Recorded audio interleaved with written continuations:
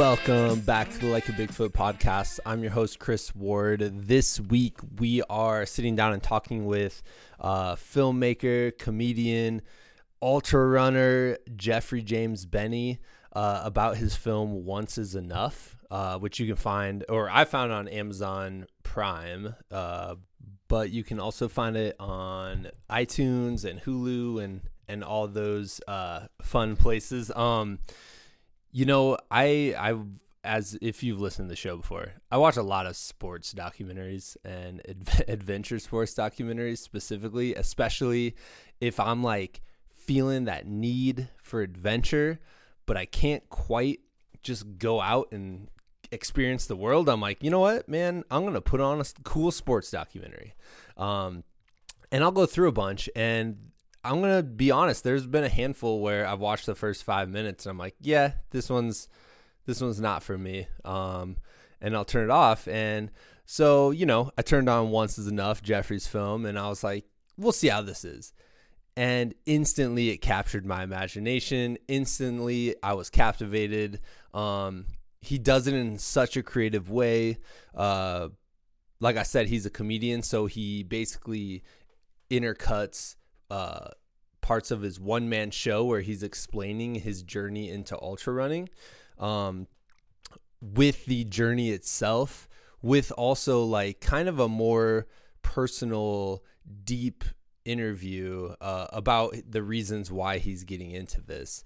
And in my mind, I'm like, wow, he captured everything. He captured the hilariousness, the seemingly pointlessness of ultra running, seemingly, might I add, but he captures all that weirdness that comes along with the sport that is funny. If you try to tell it to people and they're like, wait, you just run miles and miles and miles through the woods, and you're like, yeah, but it's awesome. They kind of look at you like, what? That's the weirdest thing I've ever heard. But then he also gets to what we all seek and look for and sometimes find, which is these deeply personal moments and this deep reflection that you have as you're pushing yourself. And it's awesome. Like, I just loved that so much, and really appreciated that the film wasn't just about the lightheartedness, or it just wasn't about the deep dark moments. It was that beautiful mixture of the two, and of everything, not just the two, but everything in between. And it's great. I can't talk enough about it, so we can just dive right into this episode. Also, I just like talking with Jeffrey. He was awesome, super lighthearted, super easy to talk to. We had a funny conversation. Fellow Midwesterner, which is awesome. So yeah, let's just dive right in. This is the Like a Bigfoot podcast, number 212 with Jeffrey James Benny.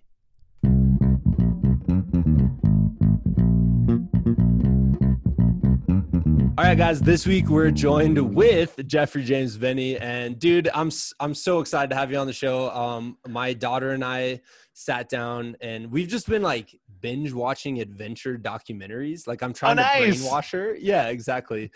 So we went on, you just flip through Amazon Prime, and we found Once Is Enough, and I was like, this looks cool, man. It's about like 100 milers and people achieving their goals. Like, hell yeah, I'm in. It's fun. That's fun stuff, right? Yeah. So first I gotta say congrats on the film, but also just congrats on completing 100 miles. Like, that's insane. Oh, thanks. Yeah, it was insane. I don't want to spoil the movie, but it wasn't an easy it wasn't an easy road to hoe, so to speak. It could have gone better, but we got there nonetheless. We got to the finish line of a 100-miler. Yeah. Well, the thing I enjoyed about it is you're also a comedian, and you tell the story from almost like a one-man show kind of deal, right? Yeah. And then, so you're telling the story from a comedy perspective, and it's hilarious. But then at the same time, you're telling it from a really like human, heartfelt perspective as well, like in the one-on-one interviews. And I just thought, like, going back and forth between that was so good, because ultra running is hilarious. It's hilarious. It's dumb. It's extreme.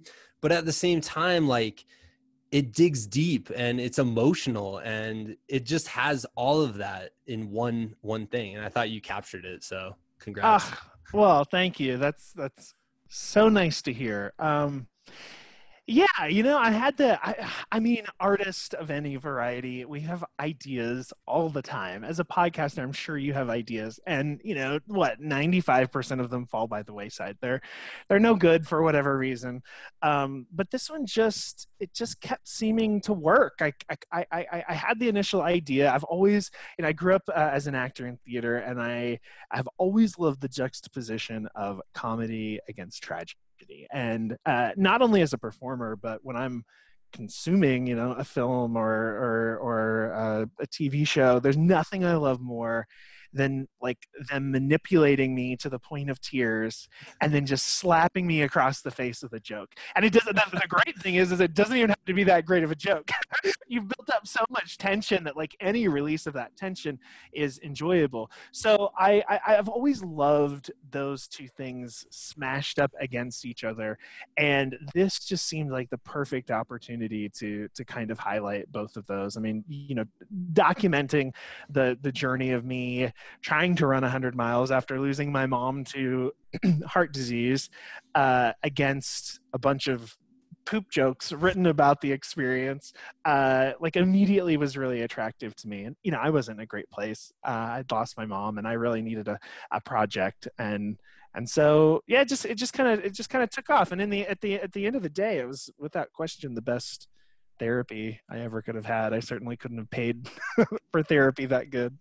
Yeah, man. Well, and I always think that too. And I've used ultra running in the past in a similar way, where I'm like, I just need time to deal with what's been going on in my life, and I need time to process. And it's never like to resolve. Like, that's never the thought going in, like, I'm gonna do this thing and I'm gonna resolve all my issues. It's always like all my problems. I'm gonna solve all my problems. It's always like, no, I'm gonna like take time to actually like at least process this, And yeah, I think if nothing else, that was one of the things that attracted me to trail running so much, because I guess it should be noted, for those of you who can't see me, I'm a 6'2".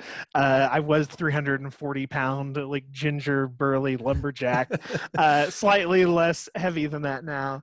But I was not athletic, and it was when my mom was in the hospital, and I discovered a trail running magazine in the hours that I spent in the waiting room.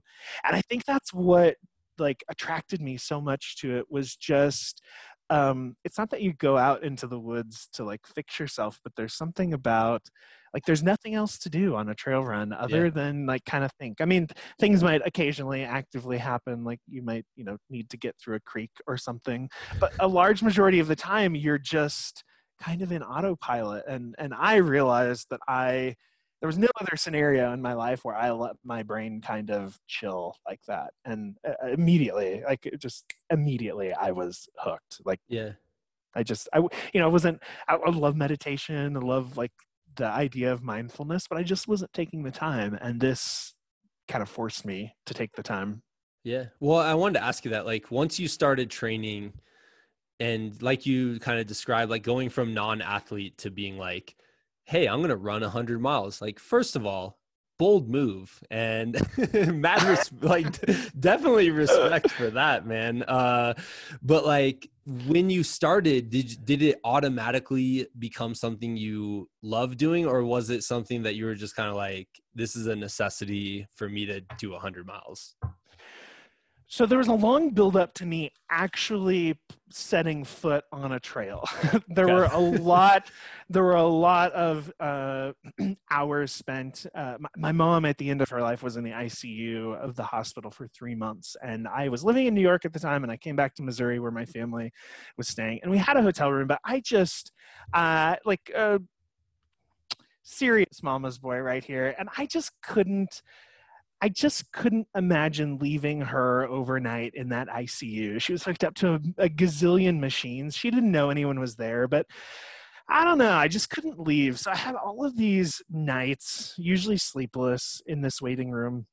And it was a pretty slow burn of I discovered these trail running magazines, and then I started doing research online. And it was I would say it took a good 2 months for me to actually set foot on a trail. But we had a particularly bad day in my mom's hospital stay. And I, on a whim, just went and found a running store and bought a pair of shoes.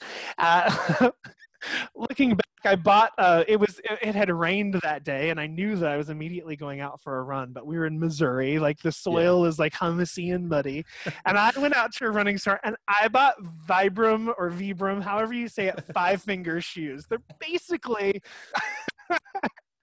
basically glorified socks for me to go run in the mud. And a dude that I passed even like kind of like politely made fun of me on that first run. But I'm kind of getting off track here. Your question was, did I immediately love it? It took a long time for me to actually set foot on trail. But the second I went for that first run, I frickin' loved it. I felt like a kid running through the woods. Like I felt like silly. It felt like, I don't know. I didn't feel the same pressures that I felt in like PE. Like there was no emphasis on speed. There was nobody watching me. It was just me on a trail doing whatever the F I wanted to do. And I loved it. Absolutely loved it. Yeah. And then you get done and you're just covered in mud and sweat. And you're just, for me, I'm like, I just feel more connected to everything around me because I went out and just, I don't know. It's just amazing. I can't describe it, dude. You did a great job. You did a better job describing it. Yeah, no, I 100%. Like I totally get it. I think any trail or ultra runner can attest to that feeling. But I love that idea of like nobody is around and no one gives a shit either. Like no one cares that you went out and ran. Like you'll go back and tell people and be like, dude, I just ran 6 miles in the woods. It was like, it changed my perspective on the world. And they're like, okay, cool, man. Yeah. Well, and to go back to what we were talking earlier about, the juxtaposition of comedy and tragedy, I think it like was even more perfect because that's so indicative of, at least for me, trail running and ultra running. I mean, any run over 5 or 6 miles, there's at the very least a good half-mile stretch where, maybe it's uphill, maybe I need to eat something, maybe I've ran out of water. There's always a challenge, and it just keeps getting, exacerbated the longer you push the distance. And the longer you push the distance, at least for me, the ups and downs were so dramatic. I've realized subsequently that at the end of the day, I think it was blood sugar. I mean, I was technically eating enough to finish these races, but I probably should have been regulating myself a little bit more closely in terms of food. But anytime you do one of these runs, I mean, I would say anything over 15, 20 miles, you are inevitably going to have so many mental, emotional ups and downs. I mean, I can't tell you how many times I've just been alone crying in the woods running down a trail.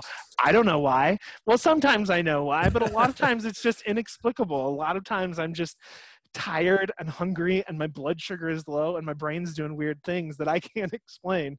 But, I just wanted the structure of the film, the up and down, to kind of reflect, how these long runs go. Yeah, it's amazing, man. When did you like tell people, like your sister and your friends, like when did you tell them like, hey, I signed up for this ultra marathon, and what was their reaction? Because most people don't even know what an ultra marathon is. Yeah, well, I have a history of biting off more than I can chew, of having big ideas. And I'm really fortunate to have grown up, especially my mom, but I'm really fortunate to have grown up with parents who were yes parents. I could give them some ridiculous, I grew up on a pig farm in rural Missouri. This is an example. I remember telling my mom, like, hey, I'm bored. There's a bunch of hay bales and scrap metal in the barn. I bet that I could probably build a roller coaster. And, any reasonable parent would be like, yeah, let's not. But my mom was a yes one. She was like, yeah, you probably can, like, be safe, like, do you need anything? Like, that was just kind of her vibe. And so it's created, unfortunately, an adult human who feels like he can do anything for better or worse. But I was super confident, and I started with a 50 miler. I told my sister, I told my close friends that I wanted to do a 50-mile run. They knew that I was getting into trail running, but that was kind of the first ridiculous distance. I mean, a marathon, which sounds so silly, 26 miles is so freaking far. But they probably knew people who had done a marathon. Right. They knew people who had done a marathon, but the 50 miler was the first time that they were like, whoa, whoa, whoa. Like, is this safe? Is this smart? all the questions. And I did the North Face Endurance Challenge, which is just north of San Francisco. Oh, yeah. Yeah, it's an awesome run. I highly recommend it. And my sister came to crew me, and she was supportive, but I think the main reason she came was because she was worried about me. I think she thought that it wasn't safe, and she wanted to make sure she was there to take care of me. She's 8 years older than me, so a bit of a mom figure to begin with. Yeah.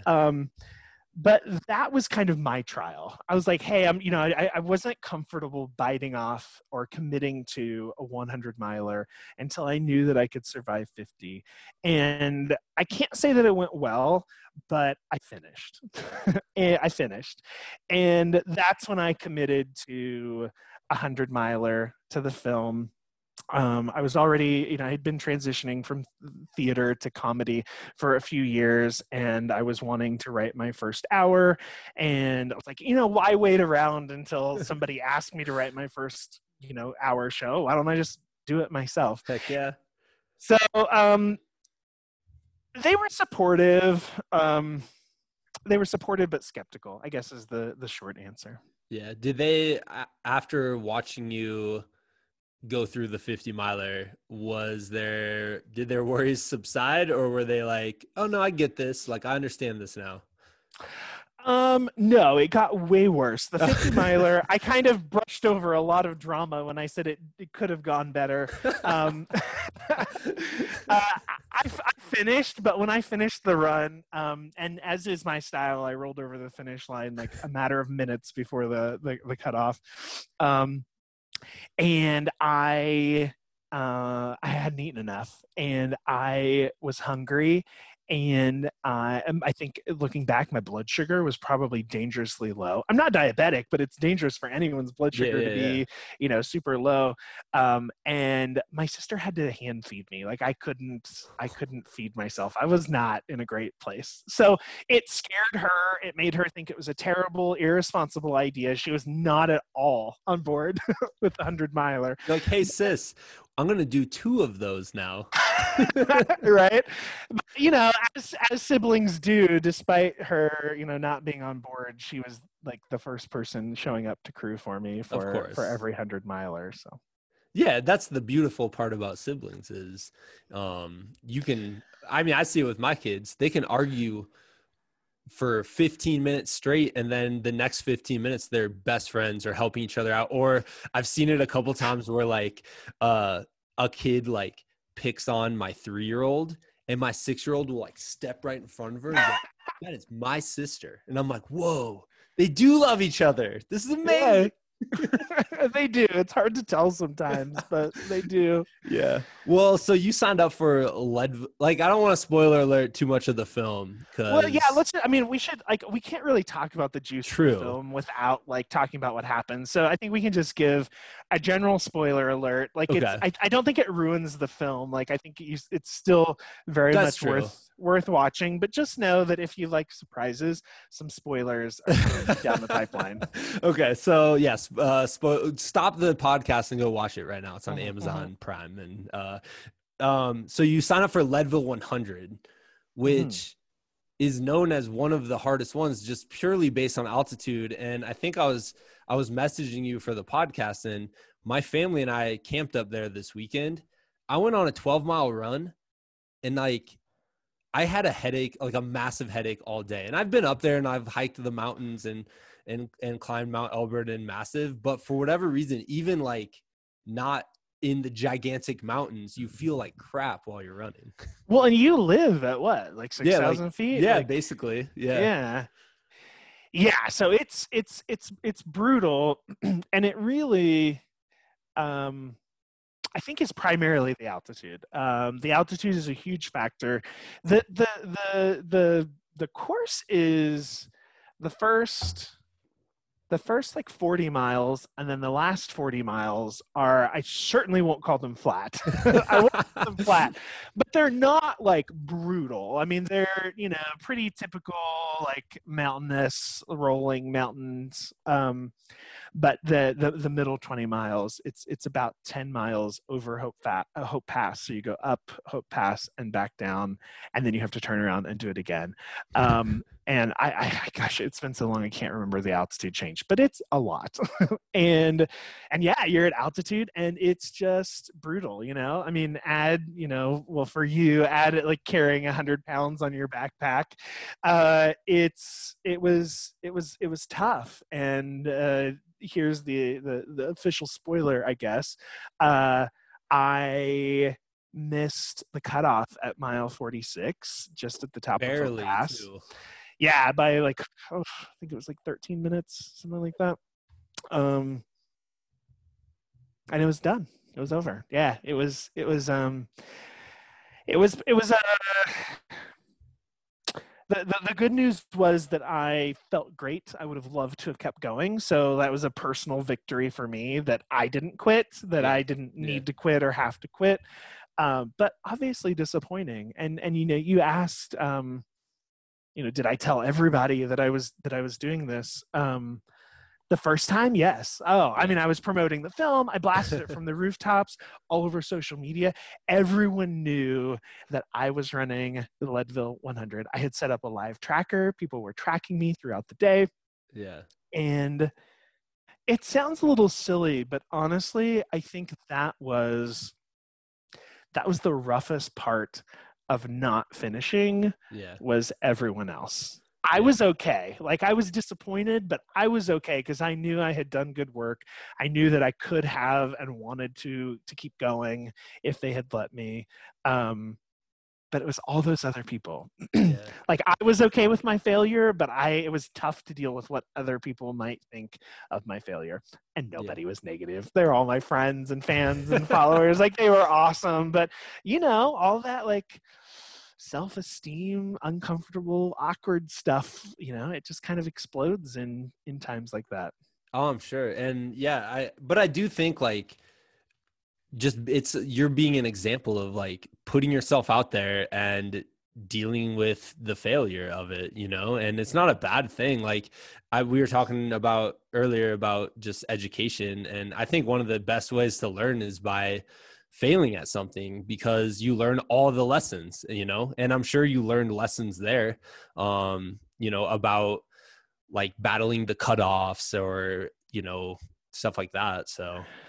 Yeah, 100%. I actually did a podcast interview a couple of weeks ago that was all about failure, and it was really interesting to like really deep dive. Obviously, failure has been a big part of this experience, but I hadn't really dove as deeply into it, and it was really valuable. It kind of like we all fail, like we all do. I mean, we set up events to like win, but at the end of the day, like there's usually one person who wins and almost everyone is going to fail. So I wonder if there's a way, especially you're an educator. That's why we were talking about it. I used to be a nanny.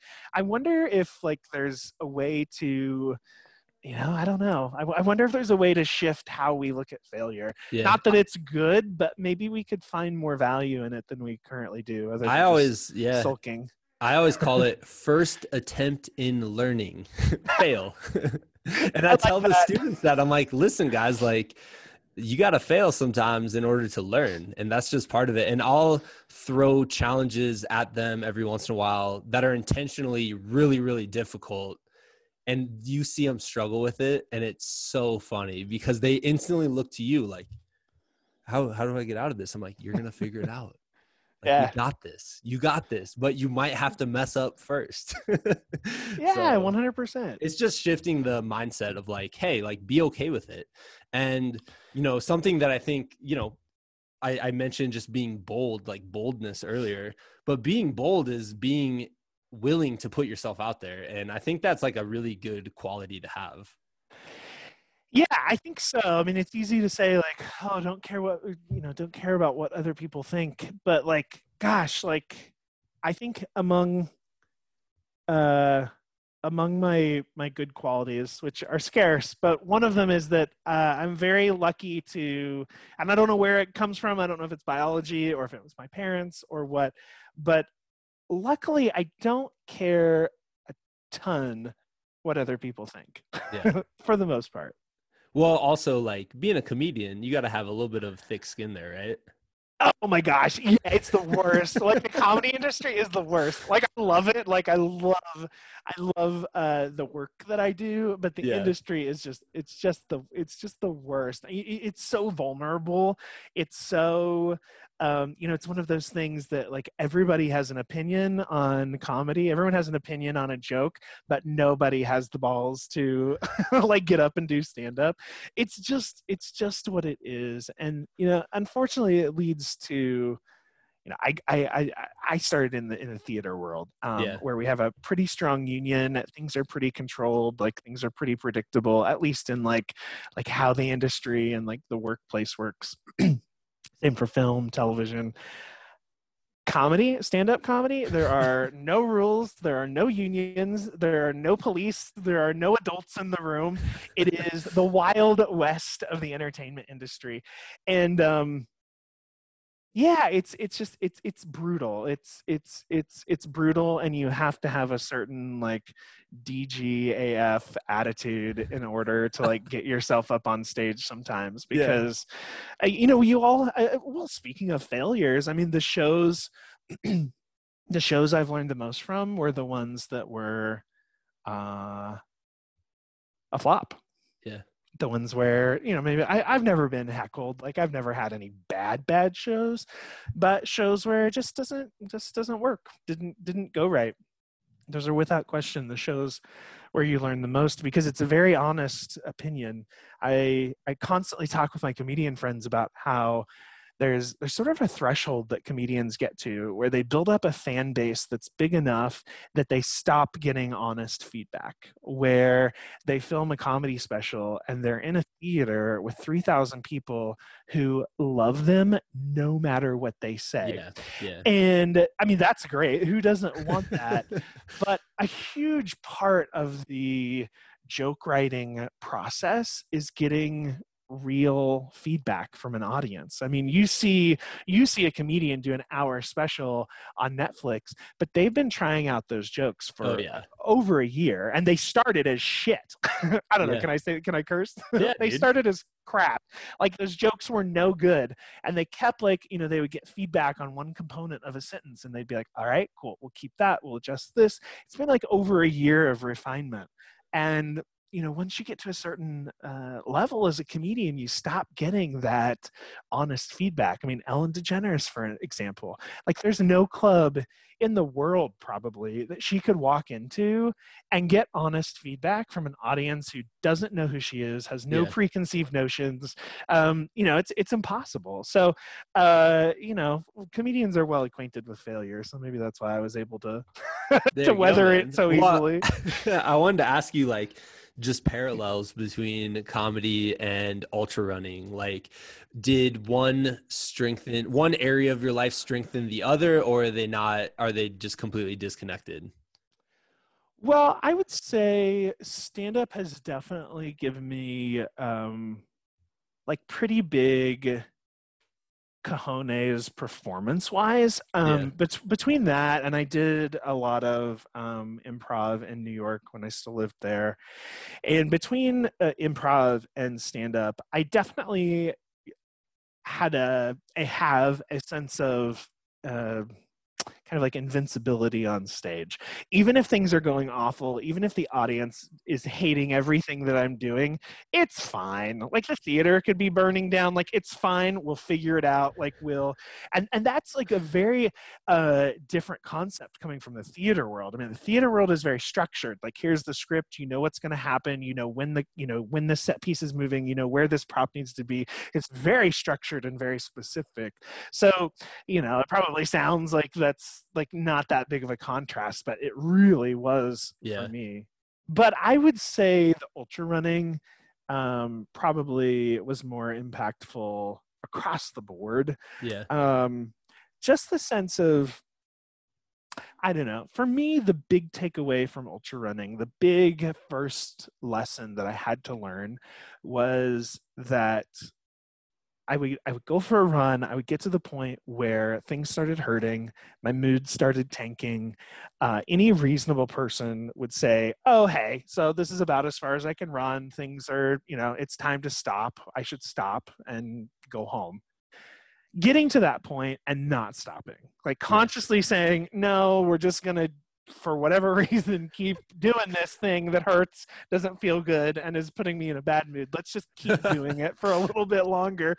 But the thing is, it turns out, like that ankle twitch that was hurting, it like usually goes away. You have some food and your mood improves. You stop and like take a break and get some water, and like you're suddenly a new person. And just that like lesson of, hey, crap can get real bad, but if you just keep muddling along, it's gonna get better. That was huge for me, and there were so many parallels. I mean, I don't know, find a component of life where that isn't applicable. But I would definitely was a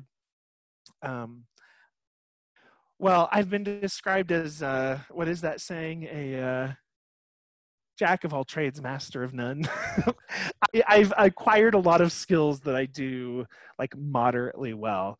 And I don't know, it was just a good lesson in not giving up, because I tend to I tend to try to acquire a skill, learn everything I can about it, and as soon as it gets like a little too hard, then I'll like find something else. Like, let's learn how to knit.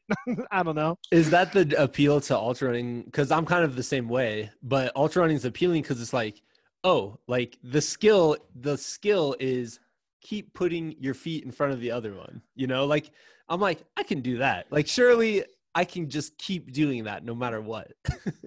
It's like ultra running is the easiest and the hardest thing at the same time. It's so true. Like it's so hard in so many intangible ways, but it's so easy in like literally just keep moving. Like that's all you have to do.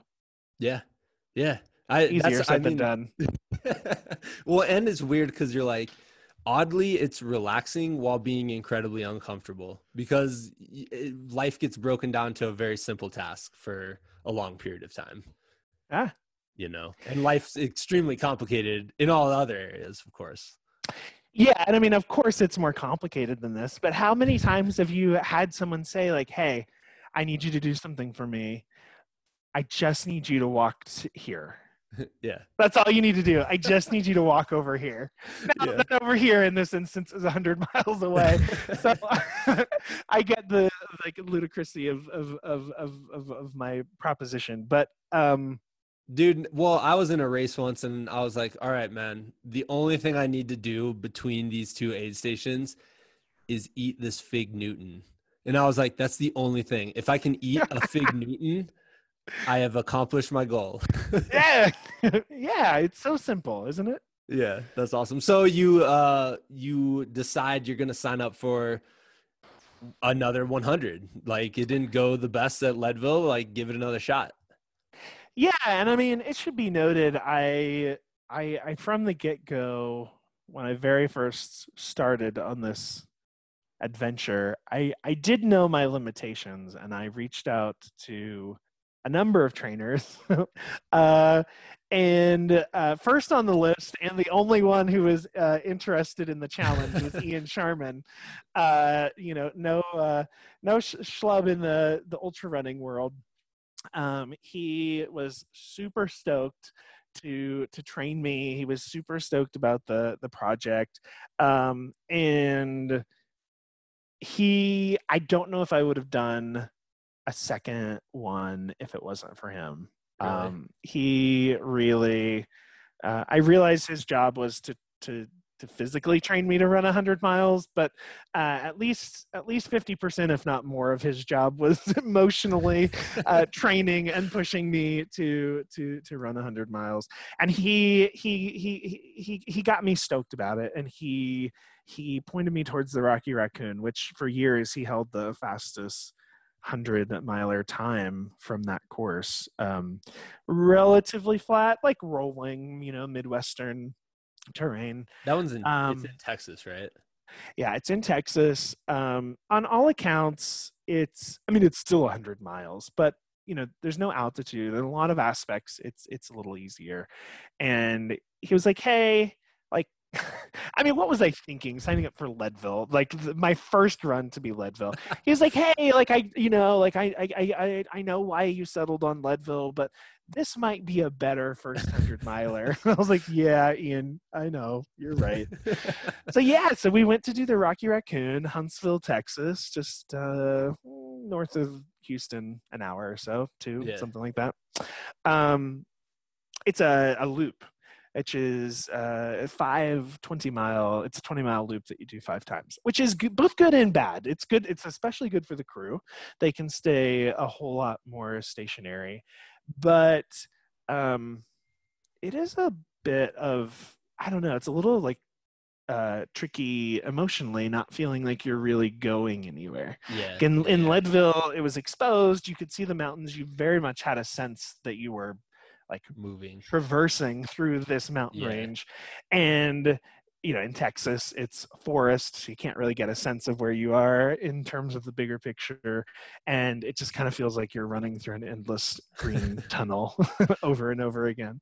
But yeah, it was easier, and I finished again just minutes before the cutoff. What, just really quick, like, can you speak to like the stress of battling the cutoffs? Like, is it constantly just in the back of your mind, especially after Leadville? Yeah, well, you fit folk probably don't know what it's like to have the cutoff monster right on your shoulder, but it sucks. Yeah. You're constantly like doing math in your head, trying to analyze seconds, trying to say like, okay, well, I'm going at 13 minutes and 42 seconds. If I do that for 62 more miles, you're just doing this like frantic math in your head, like constantly. You're like, I knew my math teacher told me math would be important one day. Right? Yeah, totally.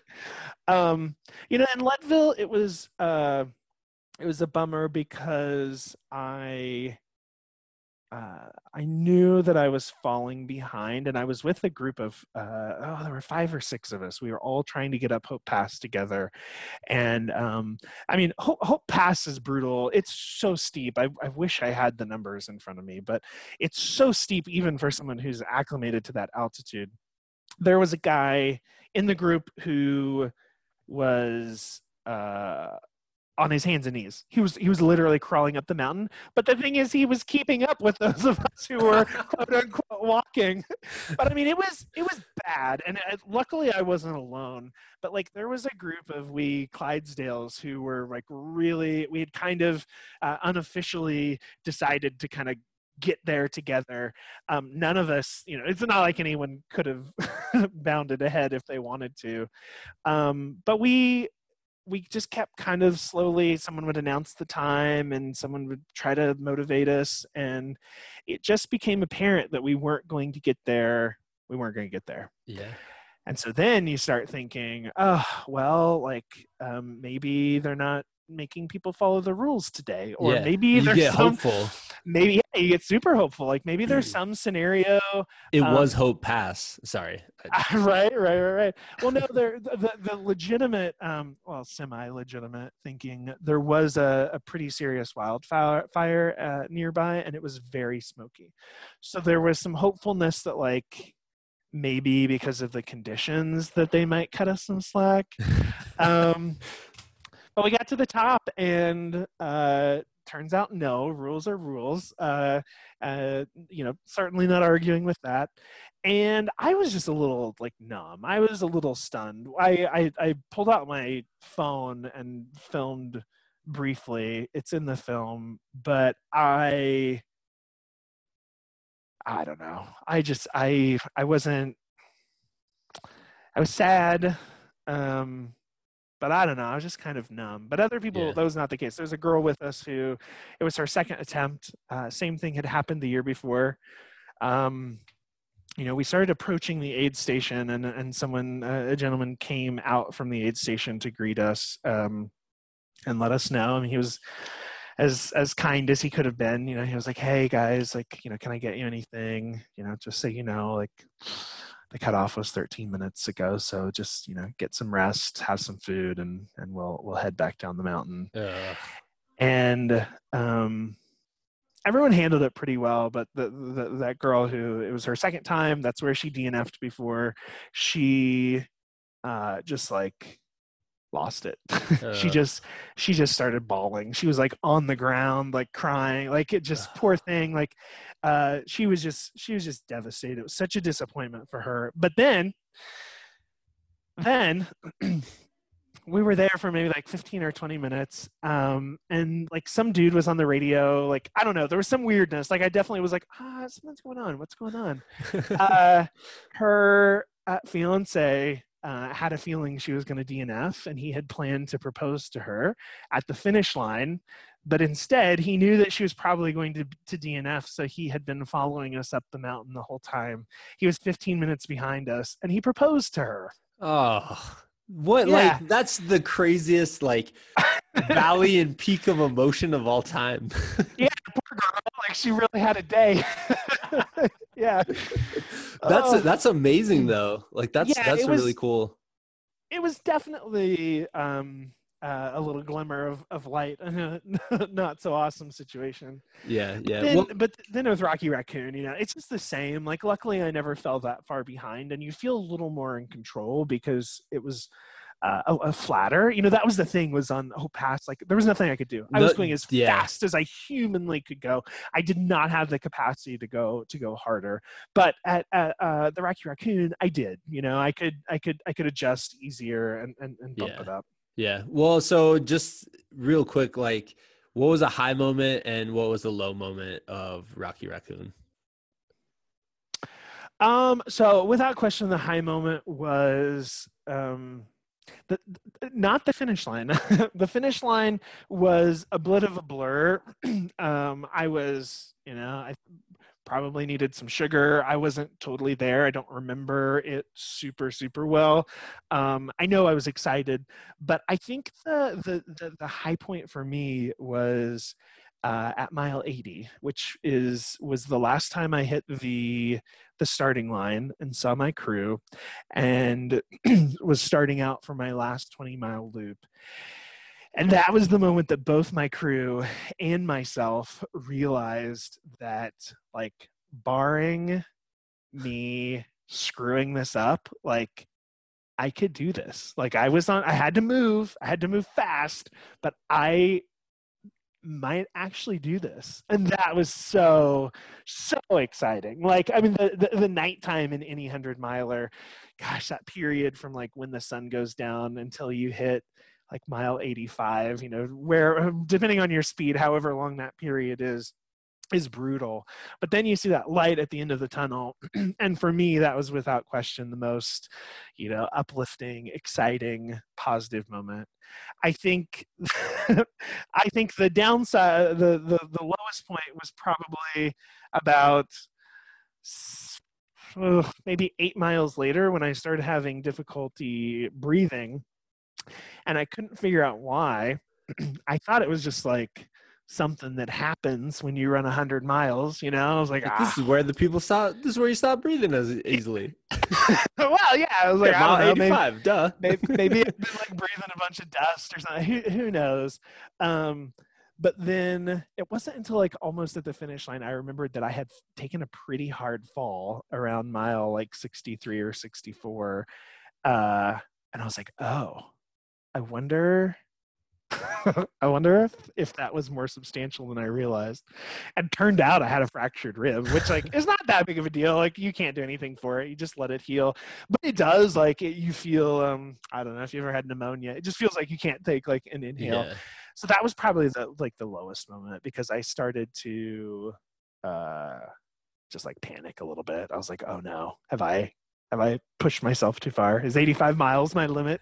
Is this the point when everything falls apart?" Yeah. But did you get over it or did you just deal with the pain for the next 15 miles? Yeah, I just dealt with it. It wasn't really like pain at that point. It was just like noticeable like difficulty inhaling. So it wasn't like, oh, I can't go on. It was just like, something's not right. Something's definitely not right. Yeah. So when did it hit you that you ran 100 miles? Was it instantly at the finish line or was it days later? No, it was the next day for sure. I got back to the hotel, you know, I finished around like 11 noon, got back to the hotel in the afternoon and I slept hard. I think I woke up at 11 p.m. and demanded an entire pizza for myself and then went back to sleep. Best pizza of all time, I bet. Yeah. But when I woke up the next day, I just spent hours sitting in bed going through all of the text messages and social media messages.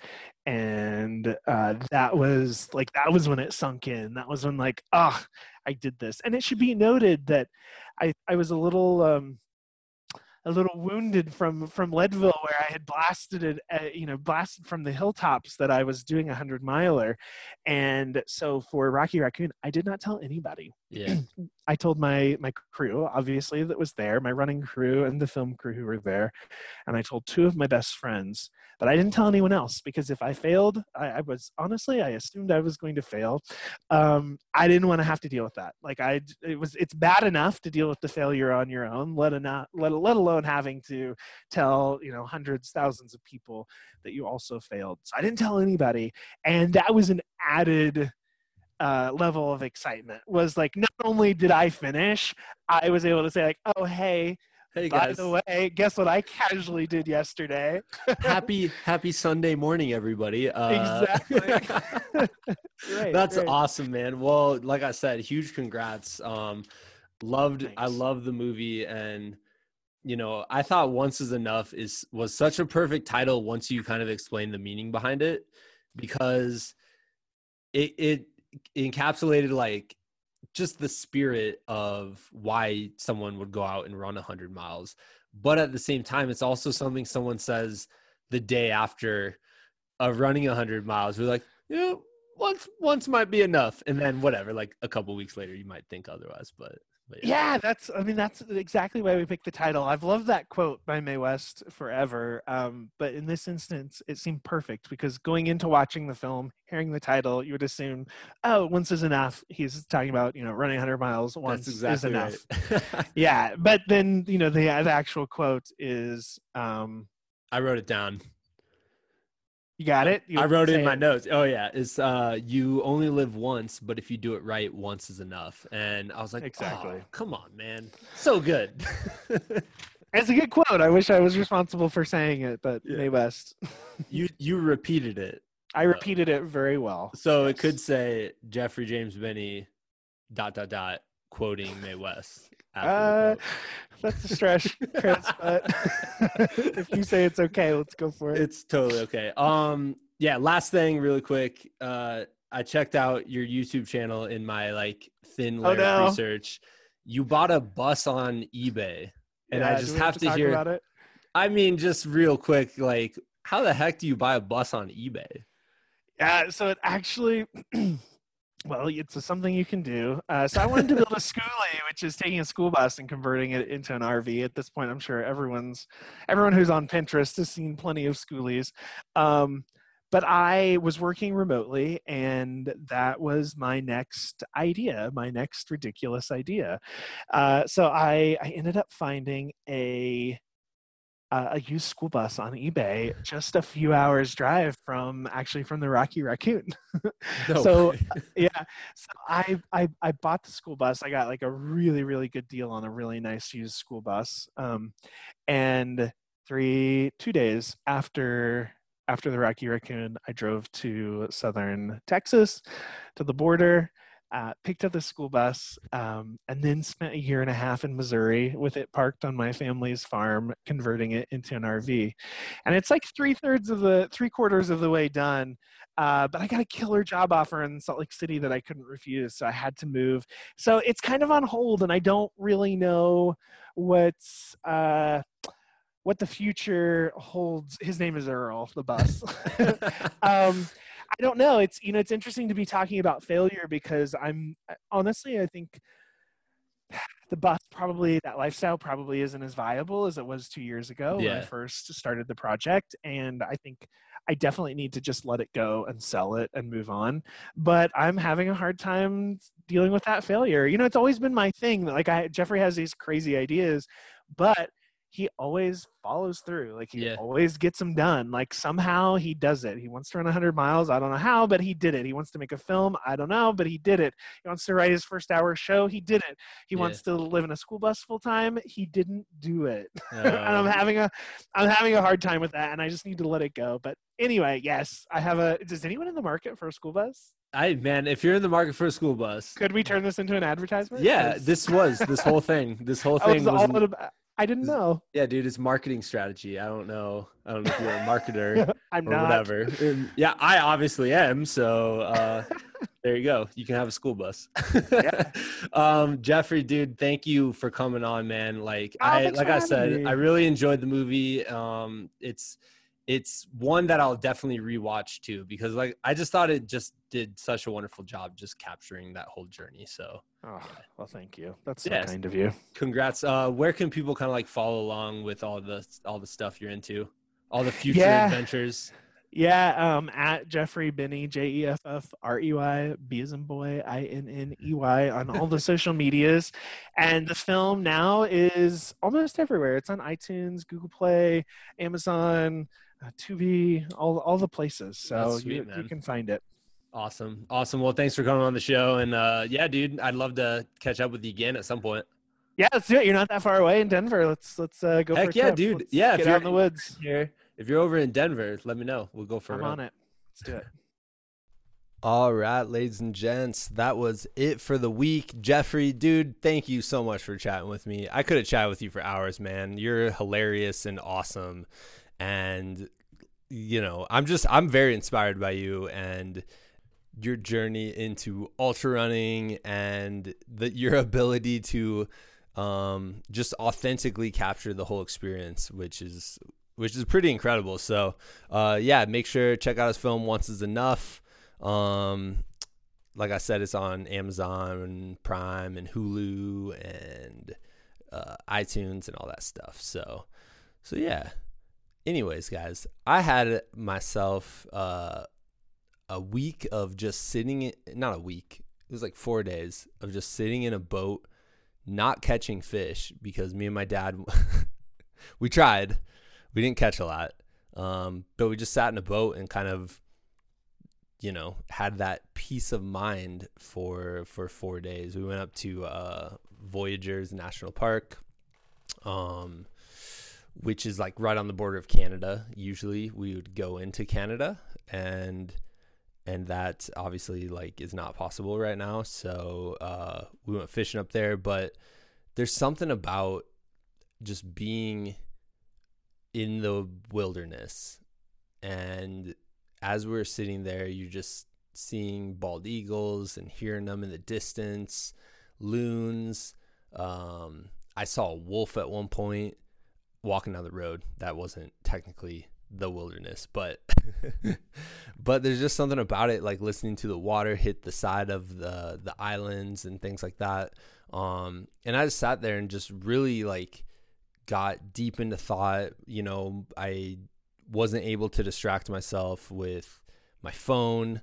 And it really just allows you to take a break and take a pause and think about what is important in your life. And, I find that for sure in ultra running, especially the days where I either do like a long training run or I'm actually doing the event itself. And I'm able to kind of like get into just a rhythm. But I just think that's so important because our daily lives are so busy and so stressful right now. I don't watch 24-hour news, but it was on at one point. And that's like the most stressful, fear-inducing thing. I think I looked at the screen for maybe 5 minutes and I was like freaking out. And it's just like the hosts of it are just like angry people yelling stuff. It's very confusing. If you just look at it from a weird, like from an outside perspective, it's crazy. And I know people are kind of hooked on that, which is wild to me because it was stress inducing for sure. But yeah, like those, just being able to take 4 days and just completely unplug, especially like right now where all of my teammates at school are getting ready to go back and we're going to try to figure out how to navigate this. And just taking that break to just kind of chill out was awesome. So yeah. If there's any, like somehow, some way, you guys should try to seek that out. I don't know. It obviously looks different for everybody. But yeah, it was pretty great. So I realized halfway through that, I was like, I don't really have a point with this.